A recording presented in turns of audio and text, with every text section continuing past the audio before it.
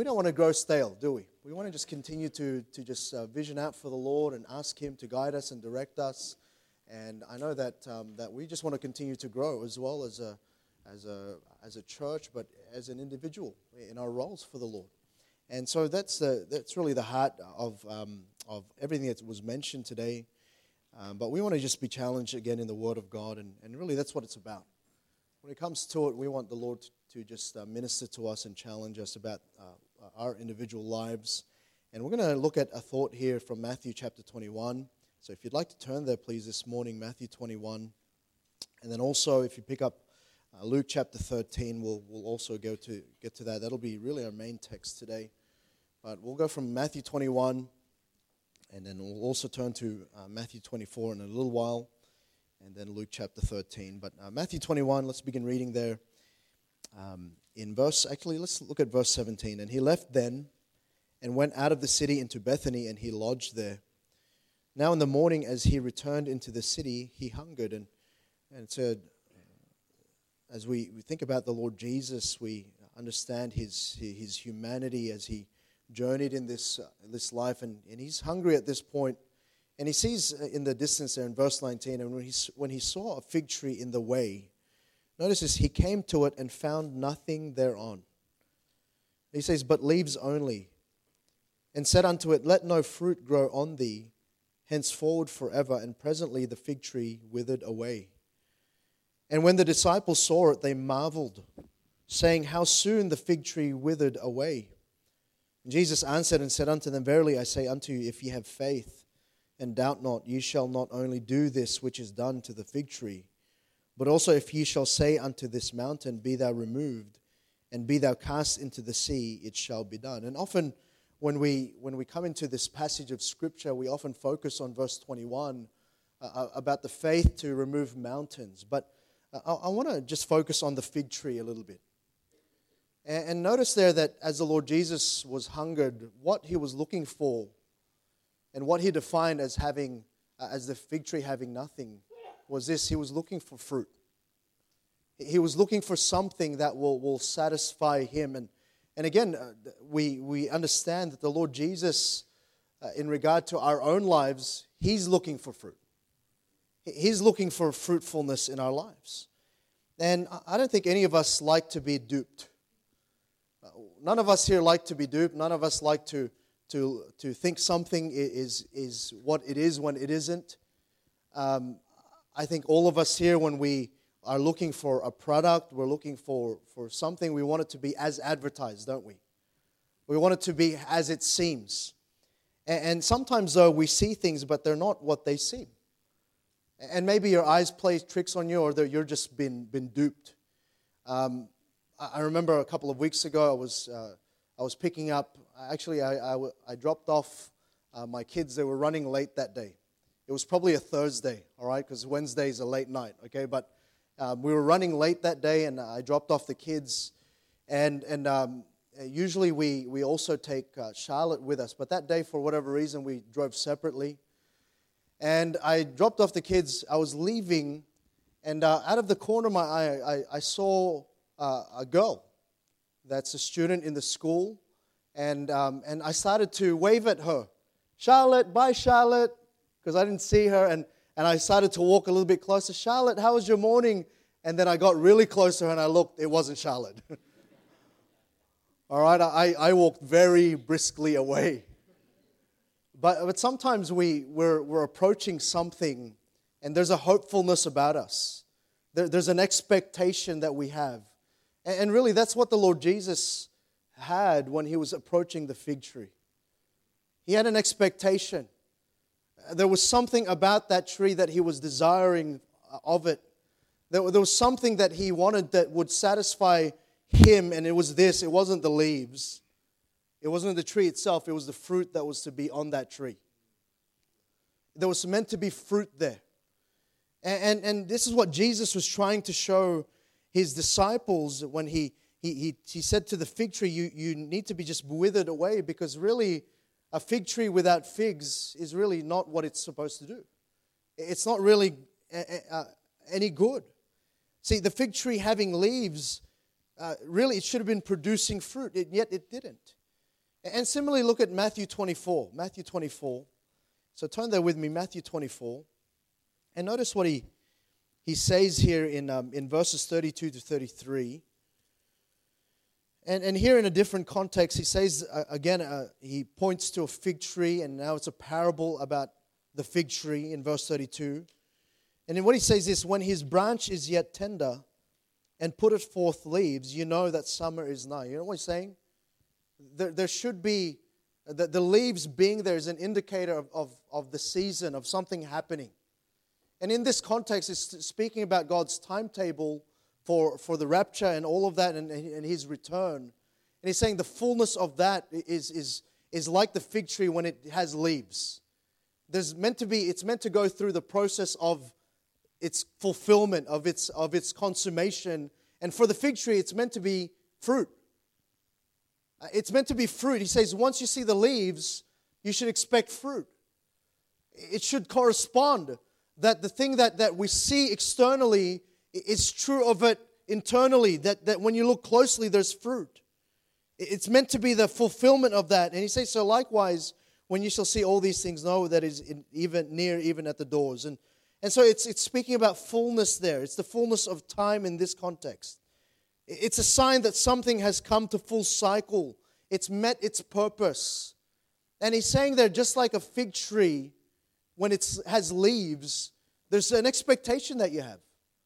You ought to have an expectation. You ought to have a view that it's gonna fulfill its purpose. It's gonna run its course.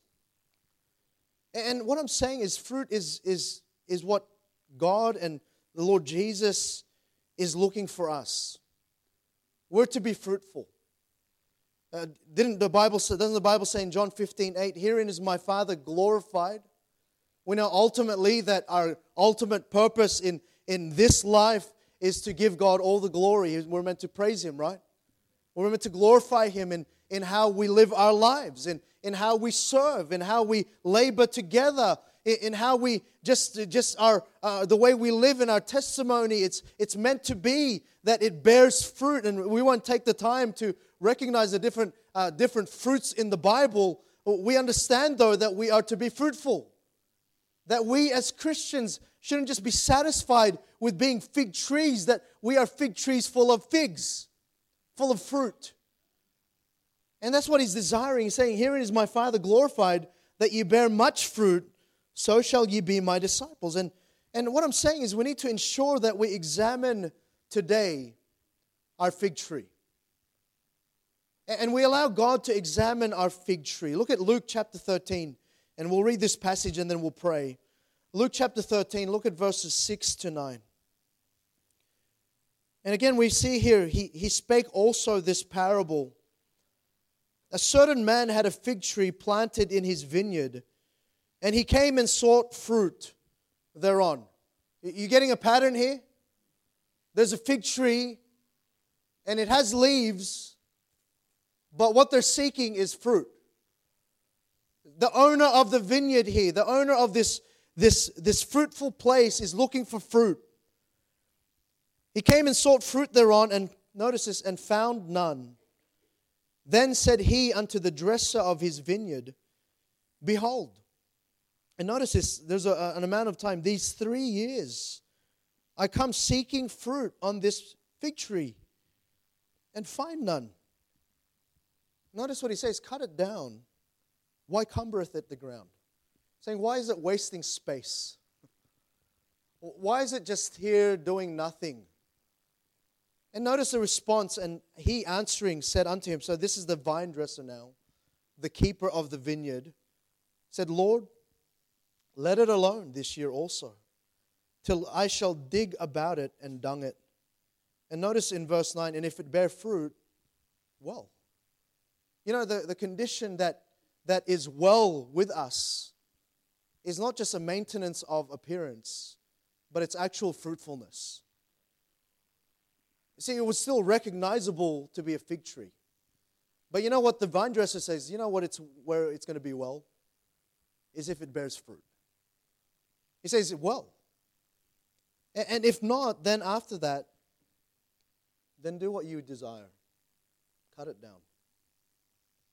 and he was teaching in one of the synagogues on the Sabbath. All right, let's pray. Father in heaven, we come before you this morning. And Lord, I pray as we study through this and think through this, that you'd help us, Lord, to just understand how it is that we are to, Lord, to examine and then also expect, Lord, in our lives and in the sphere of responsibilities that we have, Lord, fruit that will be to our account, but to your glory. Help us, dear God, as we think about that, and help us, Lord, as we consider that in light of the vision that you've given us as a church. And help us, Lord, to just be part of that. And Lord, I pray that you just, Lord, as we sung, Lord, revive us again. Lord, many times we can coast and we can, Lord, just keep up appearances. But Lord, really help us to just be open to you, to examine us if we would have fruit. And so I pray that you'd help us this morning. I pray that your word would be magnified, would be expounded to us, to our understanding, communicated to our hearts, and then change us, Lord, to be more like you. And we commit these things to you in Jesus' most precious, holy, wonderful name. Amen. And we'll look at a couple of things here as we think about the fig tree. And really, in the first place, the fig tree is a picture of responsibility. You know, all of us here, we have a responsibility. In fact, let's just say this, we have multiple responsibilities, plural. And the fig tree really is a picture of responsibility. The vine dresser, the one who was to keep the vineyard, he had a responsibility. He didn't simply look at that fig tree and just let it alone. No, he felt compelled. He felt a responsibility. And the vine dresser, really in this situation, he wasn't the owner. He was a steward of it. He wasn't the owner, but he had responsibility over the fig tree. And really, when you consider all of the sphere of responsibilities that we have, none of us are really the owners. Correct? We're just a steward of what God has given us responsibility over. And all of us here, we all differ in that capacity. You look at yourself, and perhaps as I think about me and my fig tree of responsibility, I'm a husband, I'm a father, I'm a friend, I'm a son, but I'm also a pastor, I'm also a teacher, I'm also a mentor, I'm also a servant, very importantly so. And all of that is part of my portfolio of responsibility. That's my fig tree. I have the responsibility of the gospel and the faith. All of that is part of the package. And all of us here have that kind of responsibility. And really it's pictured in the fig tree. And what I'm saying is we have our sphere of responsibility. And all of us here, we are responsible for seeing fruit in these areas that we're speaking about. We have our own life. In the first place, you're responsible for yourself. You know, as you grow up, more and more so, you have responsibility for yourself. You know, earlier on in your life, you had perhaps a mom and a dad looking after you, making sure you were groomed, making sure you were fed, and all of that, and they had responsibility over you. But over the course of time, as you come to the age of understanding and come to a knowledge of right and wrong, you start to take ownership for your own watch care. You start to know how to dress yourself. You start to know how to feed yourself. And then from a spiritual point of view, you have to take a personal decision to accept the Lord Jesus Christ as your Savior. You have to take your faith as ownership for your own responsibility. And what it is, it's your own life. You know, one day when we stand before the judgment seat of Christ, and in keeping with the picture, if God asks you what you did with your fig tree, it is your fig tree. You will give an account for your fig tree, not someone else's. You're not going to, God's going to ask you about you and what you've done with your life and how you've run your course and how you've taken care of those areas of responsibility that He gave you stewardship over. And while some of you have that encroaches on other people in the sense of this, you're responsible for others. By and large, it's what you've done with that. Your life, my life. But it's also your family. It's also those that God has given you, your children, your extended family per se. Perhaps your community where God has planted you. Your nation where God has put you. Your influence around the place with friends, with workmates. That's all part of your fig tree. That's part of my fig tree. It's your influence at work, in your social circles, in your leisure, your general testimony. That's your influence, but also within this, your church. You understand that God does not just give the responsibility for the church as if it's just one membership. Listen, we're one body, but it's made up of many parts. Right, church? We all have responsibility for this. And as we look at the calendar, we look at the vision, and we look at all of those things that we spoke about and we'll continue to speak about in the next couple of weeks, we must look at that, and we have some stewardship over that. That's part of our fig tree. One day you're going to give an account for how you responded, how you gave, how you served, what part you played with the gifts and talents and treasure and all of that God has given you in the context of His work here in the local assembly, in your local church. That's part of the fig tree. And in all of these areas, we can dress it up. And here it's leaves. We can play the part, so to speak. We can appear to be a certain way. But if you look at it from a close inspection, I want to ask you this: with your fig tree, is there fruit? In that sphere of responsibility in your life, do you have fruit? Do you have the fruit of good works? Do you have the fruit of the Spirit? Do you have the fruit of your giving? Do you have the fruit of souls? And we can name them over and over again. Do you have the fruit of praise in your life? All of these things are meant to be evident in these spheres of influence that we have, this fig tree that is ours. And we can dress them up, we can have the leaves, but do we have fruit? Because that's what God's looking for. He's not just looking for us to look the part, He's looking for us to be the part. To actually have what He desires, fruit. And the tree is a picture of responsibility. But then fig leaves really are a picture of personal effort and perhaps even reputation. Look at Genesis chapter 3, and we'll turn to a few different passages of Scripture this morning. Genesis chapter 3. And it's interesting to me here as we consider this. And notice verses 7 to 10. So,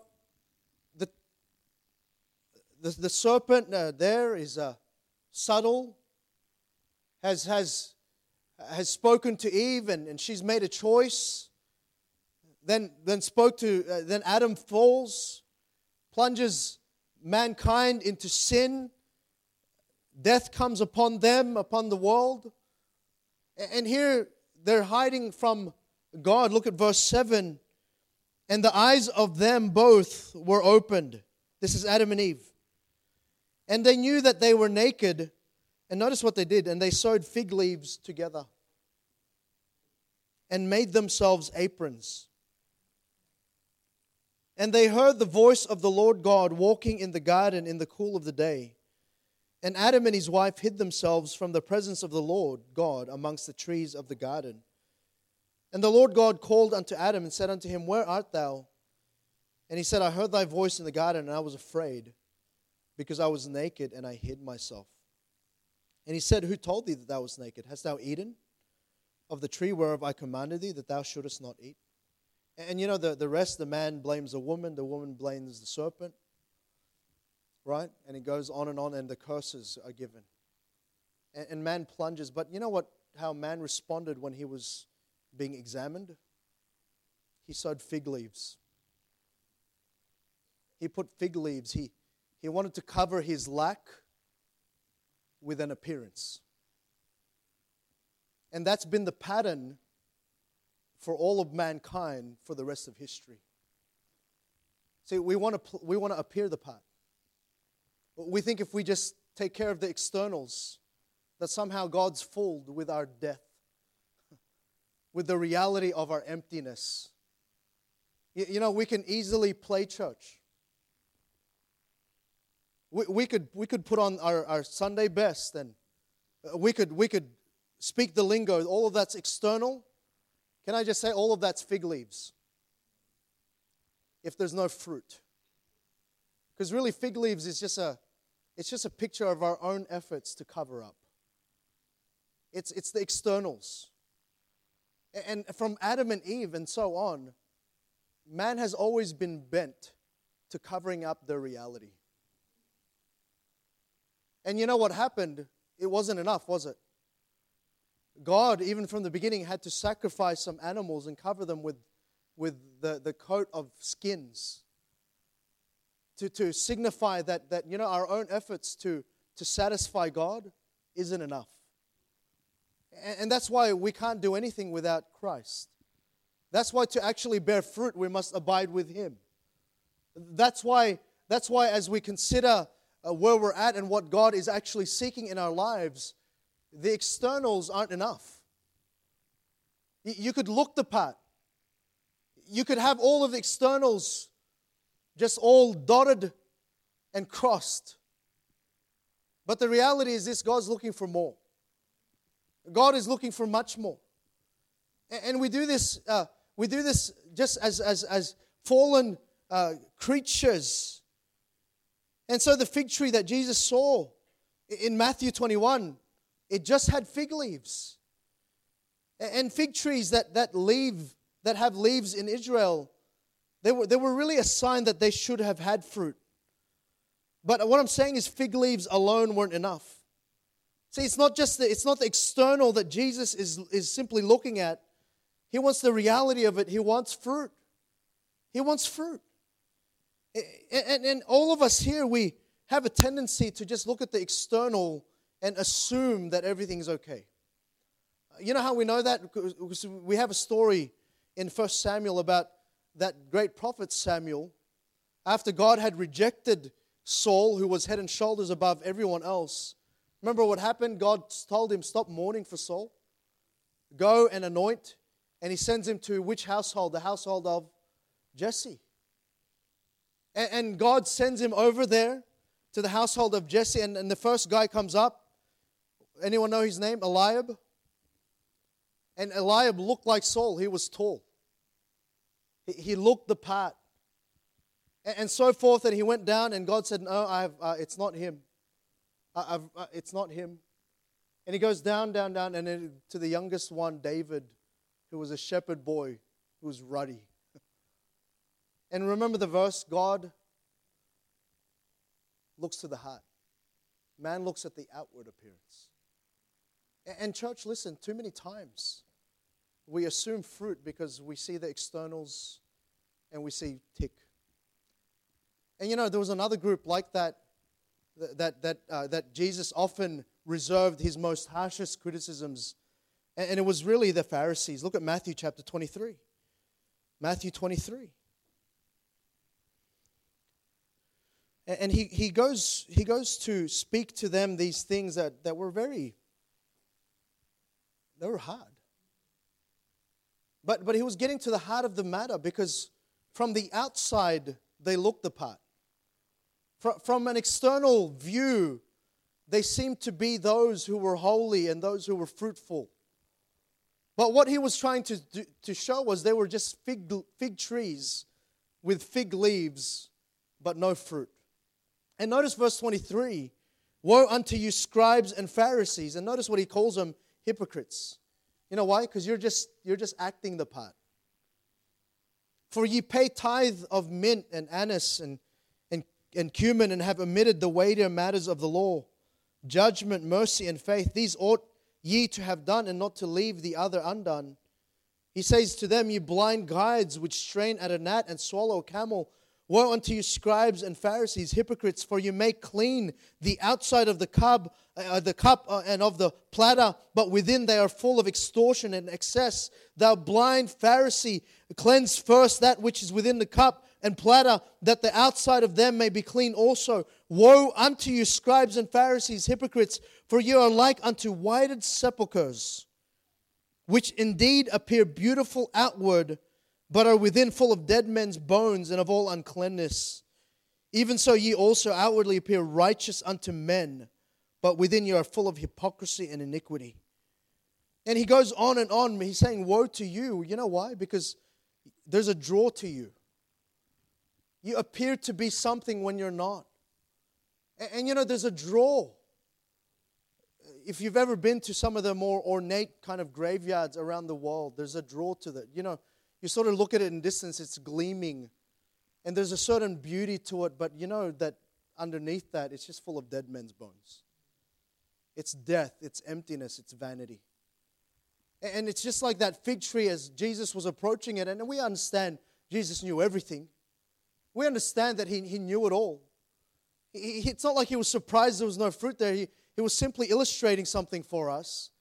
But something drew him to that fig tree. You know what it was? It was the leaves. But when he looked at it and examined it closely, there was no fruit. And church, I'm just saying that many times we're satisfied with just painting the facade and looking the part and turning up and playing church and doing those things that we know to do, and we want to look the part. You ladies, you will dress conservatively and modestly. You men, you'll put on your Sunday best and you'll say those things that ought to be said. And yet all of it, if you were to ask Christ to examine your life, is there fruit? Because really that's what matters.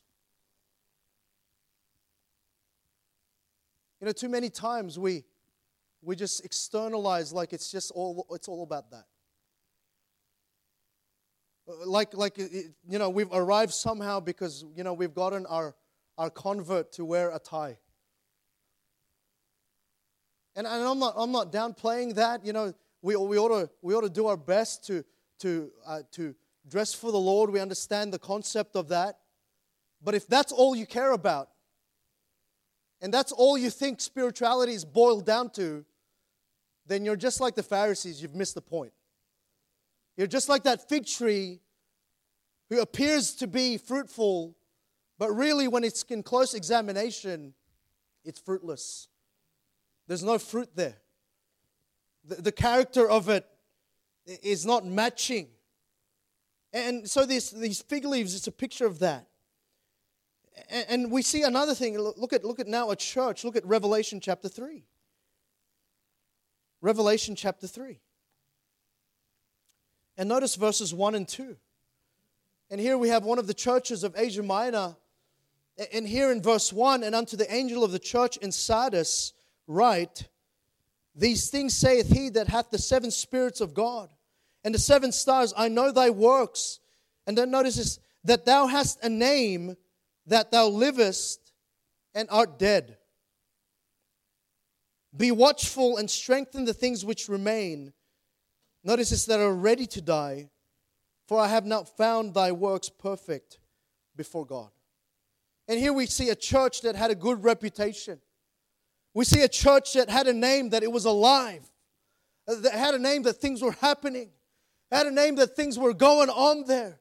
Had a name that somehow they weren't just existing, they were alive. Things were happening. There was movement. But there's a warning. He's saying, you have a name that you liveth, but you're dead. And listen, church, we've had 25 years as a church. We're going into our 25th year. And by and large, listen, we have a good reputation in the independent Baptist community. And we can have a name that it's alive, But at closer examination, if God was to look, is there really life? Are we fruitless, barren? Are we dead? Are we the kind of body that doesn't just have the externals to look at? There's a building, there's programs, there's movement. But is there fruit? Because really that's what matters. That's what matters to God. And as a church, the external reputation that we have isn't what matters. It's what God sees and knows about us. And it's a blessing to have served the broader body. It's a blessing to serve other local churches. It's a blessing to have a good reputation, have a good name. The Bible tells us that a good name is better. You'd rather have a good name than riches. The Bible tells us. But at times, do we live up to the reputation? Do we see that to be not just the external, but is there a reality on the inside? Is there fruit? And here's what I'm saying in the end of it. Fig trees need to be cared for so that fruit could be born. And go back to Luke chapter 13 and verses 6 to 9. And notice a couple of things here as we just tie it all up. And so God's looking for fruit, not just leaves. He's not focused on the external that comes. It comes with both. You'll never see a fruitful without the health of the leaves. But it's not just the leaves.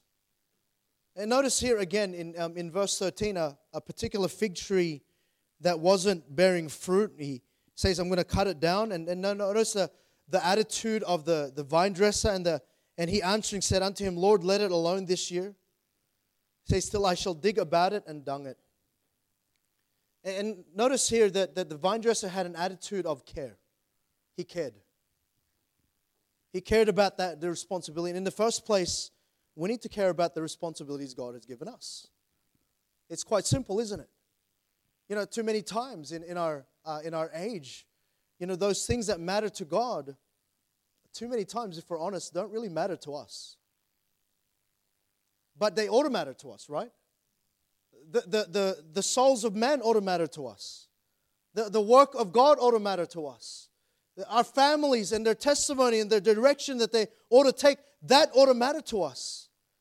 The times that we gather together, that ought to matter to us. And all of that, it's a caring for it to flourish.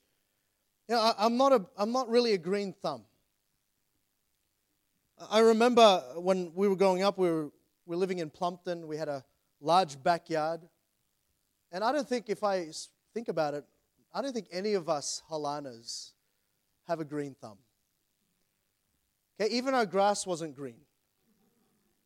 But we attempted at one point to plant a tree. And it was a lemon tree. All right, if you know us, we love anything sour. And so we wanted to plant a lemon tree, and we did that. I remember the day we brought it home and we dug up the ground and we put it in. And for the first couple of weeks, we were out there excited about that tree. We were watering it. We even put some barrier around it because we had a dog that was just unruly and crazy. And it just wouldn't leave it alone. And so we put a barrier to protect it and we watered that thing. But over the course of time, even though it just started to bear fruit a little bit, we just stopped looking after it. We stopped caring because it was just part of the backyard. I would mow, and sometimes I would mow over its roots. It didn't matter. We would watch our dog abuse that thing, and we just, we didn't shoo it away. And what eventually happened with that fruit, with that lemon tree, was it just turned into a twig that was in the ground. And it was just wasting space. And one day, all I did was this. I just pulled it out. I got sick of mowing around a twig. It just was a waste of space. But the reason why it withered was this: there was a lack of care. Because it took labor. Notice the attitude of the vine dresser. He cared, but then he also labored. He said, let it alone. Let me dig about it and dung it. And so what he had to do was get around the soil of that fig tree and had to dig about it. He had to turn over the soil. It took a lot of work. And if you've ever dug anything, you know it's hard work. I remember my first mission trip. It was with Brother Anga. All right, and we went over to Thailand, to Phuket. It was a year after the tsunamis, and well and truly the rebuild was starting to really happen. And there was a fellow there, a Singaporean missionary, I think Jason Goh, the Sandarajas know him probably. But he had a community outreach there that he was building. And our job, the three of us young adult boys, was all week to grab a shovel, and we had to shovel into the ground to put a septic tank in. Now there's just been a tsunami, and we didn't know what we were going to find in the ground. But we were digging there, and I remember we were there for 10 days, and for probably 7 days we were digging.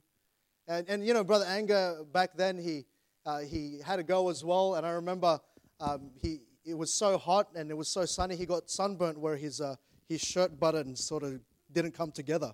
All right, so he got sunburnt in just that one spot. You remember that? And so we were digging there, and then he was digging along with us. And it's hard work to dig. It's hard work to care for something and to labor. And I remember by the end of it, we didn't know it, but the missionary had a favor from the Thai army. And after 7 days of digging, it took 3 hours for the Thai army to get a digger in there and dig the rest of it. I was so upset, But it's hard work. It's labor. And here the vine dresser had the attitude, I'm going to labor so that this thing bears fruit. I'm going to put my back into it. I'm going to put all my effort into it so that it bears fruit. And, when it comes to the things of our responsibility for it to bear fruit, we need to care and we need to labor. Church, this morning, we need to care and we need to labor. We need to care about the souls of men. We need to care about our church. We need to care about our family. We need to labor. It takes labor to raise children up for the glory of God. This week, it was just another time I was able to spend with one of my kids. I took Vicky with us to our trip. It was a 10 and a bit hour drive trip, and she came along. And it was great. I watched her make friends during the week. But then also this, on the last evening of conference, she went forward after the preaching. And she was able to just make a decision there at 9 years old.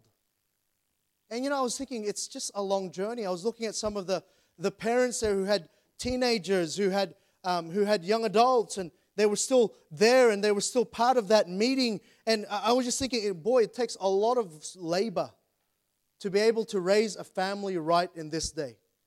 But listen, isn't it worth it because you're going to give an account one day? Isn't it worth it when eventually you see fruit in their lives?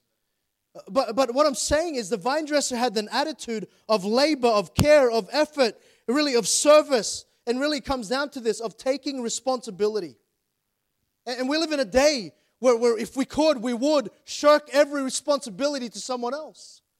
We live in a day of entitlement where somehow we just think that we're entitled to a good thing, to fruit, to that all of those things ought to just come easily and automatically.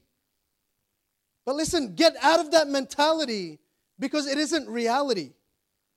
The reality is if you want to see fruit for God, you're going to need to care, you're going to need to labor, and you're going to need to take some time to sacrifice. If we understand we understand the need of the hour. And notice this, he digged about it, but he needed to dung it. And I think you understand what dung is. Okay, dung doesn't smell very nice. That was the greatest shock of my life when I had to fertilize that lemon tree. Manure stinks. Okay, I may have spent some time on the farm early in my life, but there's a reason why God moved us, all right? But I remember digging around that and putting some fertilizer. It stinks. It's just stinky work. And he was going to dung it. But you know, dung, there's a picture of that in the Bible. Look at Exodus chapter 29. And here's sometimes where we fail when it comes to seeing fruit in our lives. We don't want to labor, but we certainly don't want to sacrifice. We don't want to be associated with the hard stuff of the Christian life. And really, that's what dung is. Look at Exodus chapter 29. And notice verse 11. And a command here about a sacrifice, and says, "Thou shalt kill the bullock before the Lord." Notice there, Exodus 29, you there? By the door of the tabernacle of the congregation. And notice the bullock is a picture of Christ. "And thou shalt take of the blood of the bullock, and put it upon the horns of the altar with thy finger, and pour all the blood beside the bottom of the altar." And notice in verse 13, "Thou shalt take all the fat that covereth the inwards, and the caul that is above the liver, and the two kidneys, and the fat that is upon them, and burn them upon the altar." And now notice verse 14, "But the flesh of the bullock, and his skin, and his dung, shalt thou burn with fire." And notice this, "without the camp." It is a sin offering. And you know, all of those things that were necessary for that bullock and in the sacrifice, but all of it was necessary. You know what he says? It needs to be without the camp. And along it is all of that, including the dung.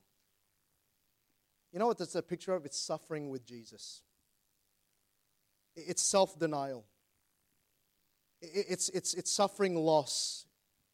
You know why sometimes we don't really see fruit in our lives?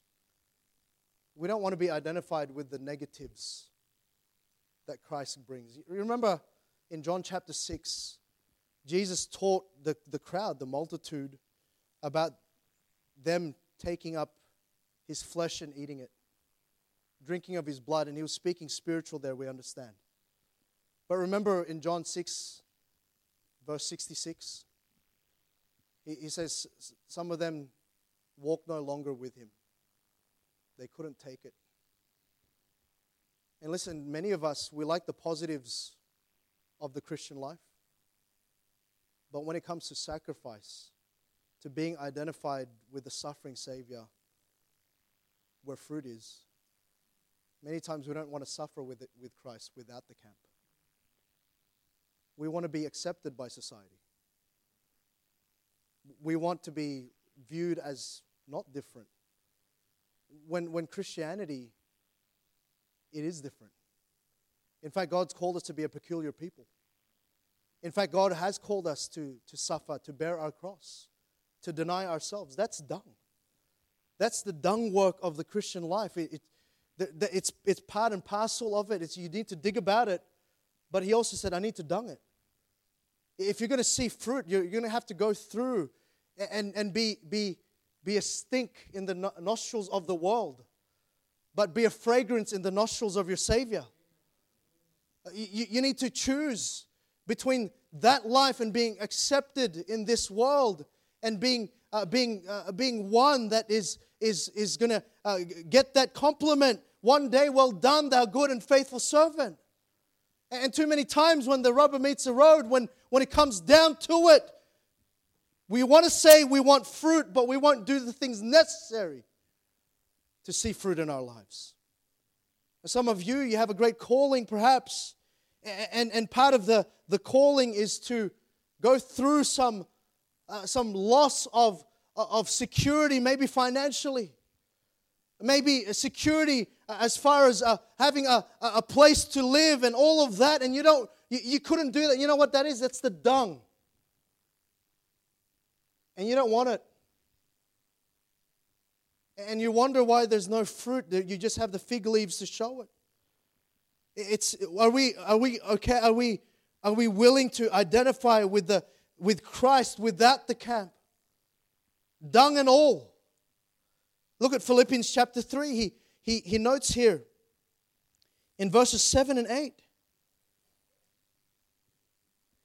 Notice this, but made himself of no reputation and took upon him the form. That's chapter 3. So he says here, verse 7, but what things were gained to me, those I counted loss for Christ. Yea, doubtless, and I count all things but loss for the excellency of the knowledge of Christ Jesus my Lord, for whom I have suffered the loss of all things, and do count them but dung, that I may win Christ. He was saying, I had to sacrifice. There's some things that the world saw as treasures that I counted as nothing. Why? For the excellency of the one. And listen, there's probably some here that God has given you a vision, maybe a calling. And there's some comforts that you must give up. There's some things that you must suffer the loss of. And you know what the Apostle Paul is saying? I count those things as dung in comparison to the calling that I have in Christ Jesus. And listen, some of you young people, you're looking at all of those things that the world is alluring you with, and you're looking at all of the financial gain you can make in this world. And if God has called you to that, God bless you. But if God has called you to something else, God has called you to His work, God has called you to step out in faith and start preparing to do His call and His bidding in another place, maybe in a place in Australia, maybe in a place overseas, wherever it may be. Maybe it's even within this local church, and you won't count that as dung. Then listen, you won't see the fruit. Because that's part of it. Sometimes we go through that suffering. Sometimes we go through the dung work of the Christian life to be able to bear fruit. See, dung isn't pleasant. It's the stuff we don't like. It's the loss we face when we live without the camp. When we live set apart with Christ and for Christ. And you know what it is? It's the enduring hardness as a soldier of Jesus Christ. But let me just say kindly, it's the digging and the dunging that's required. And I wonder today if your fig leaves are showing, but you have fruit underneath. I wonder if you just be willing to care and labor and say, Lord, I'm going to dig, and I'm just going to go through the dung. I want fruit.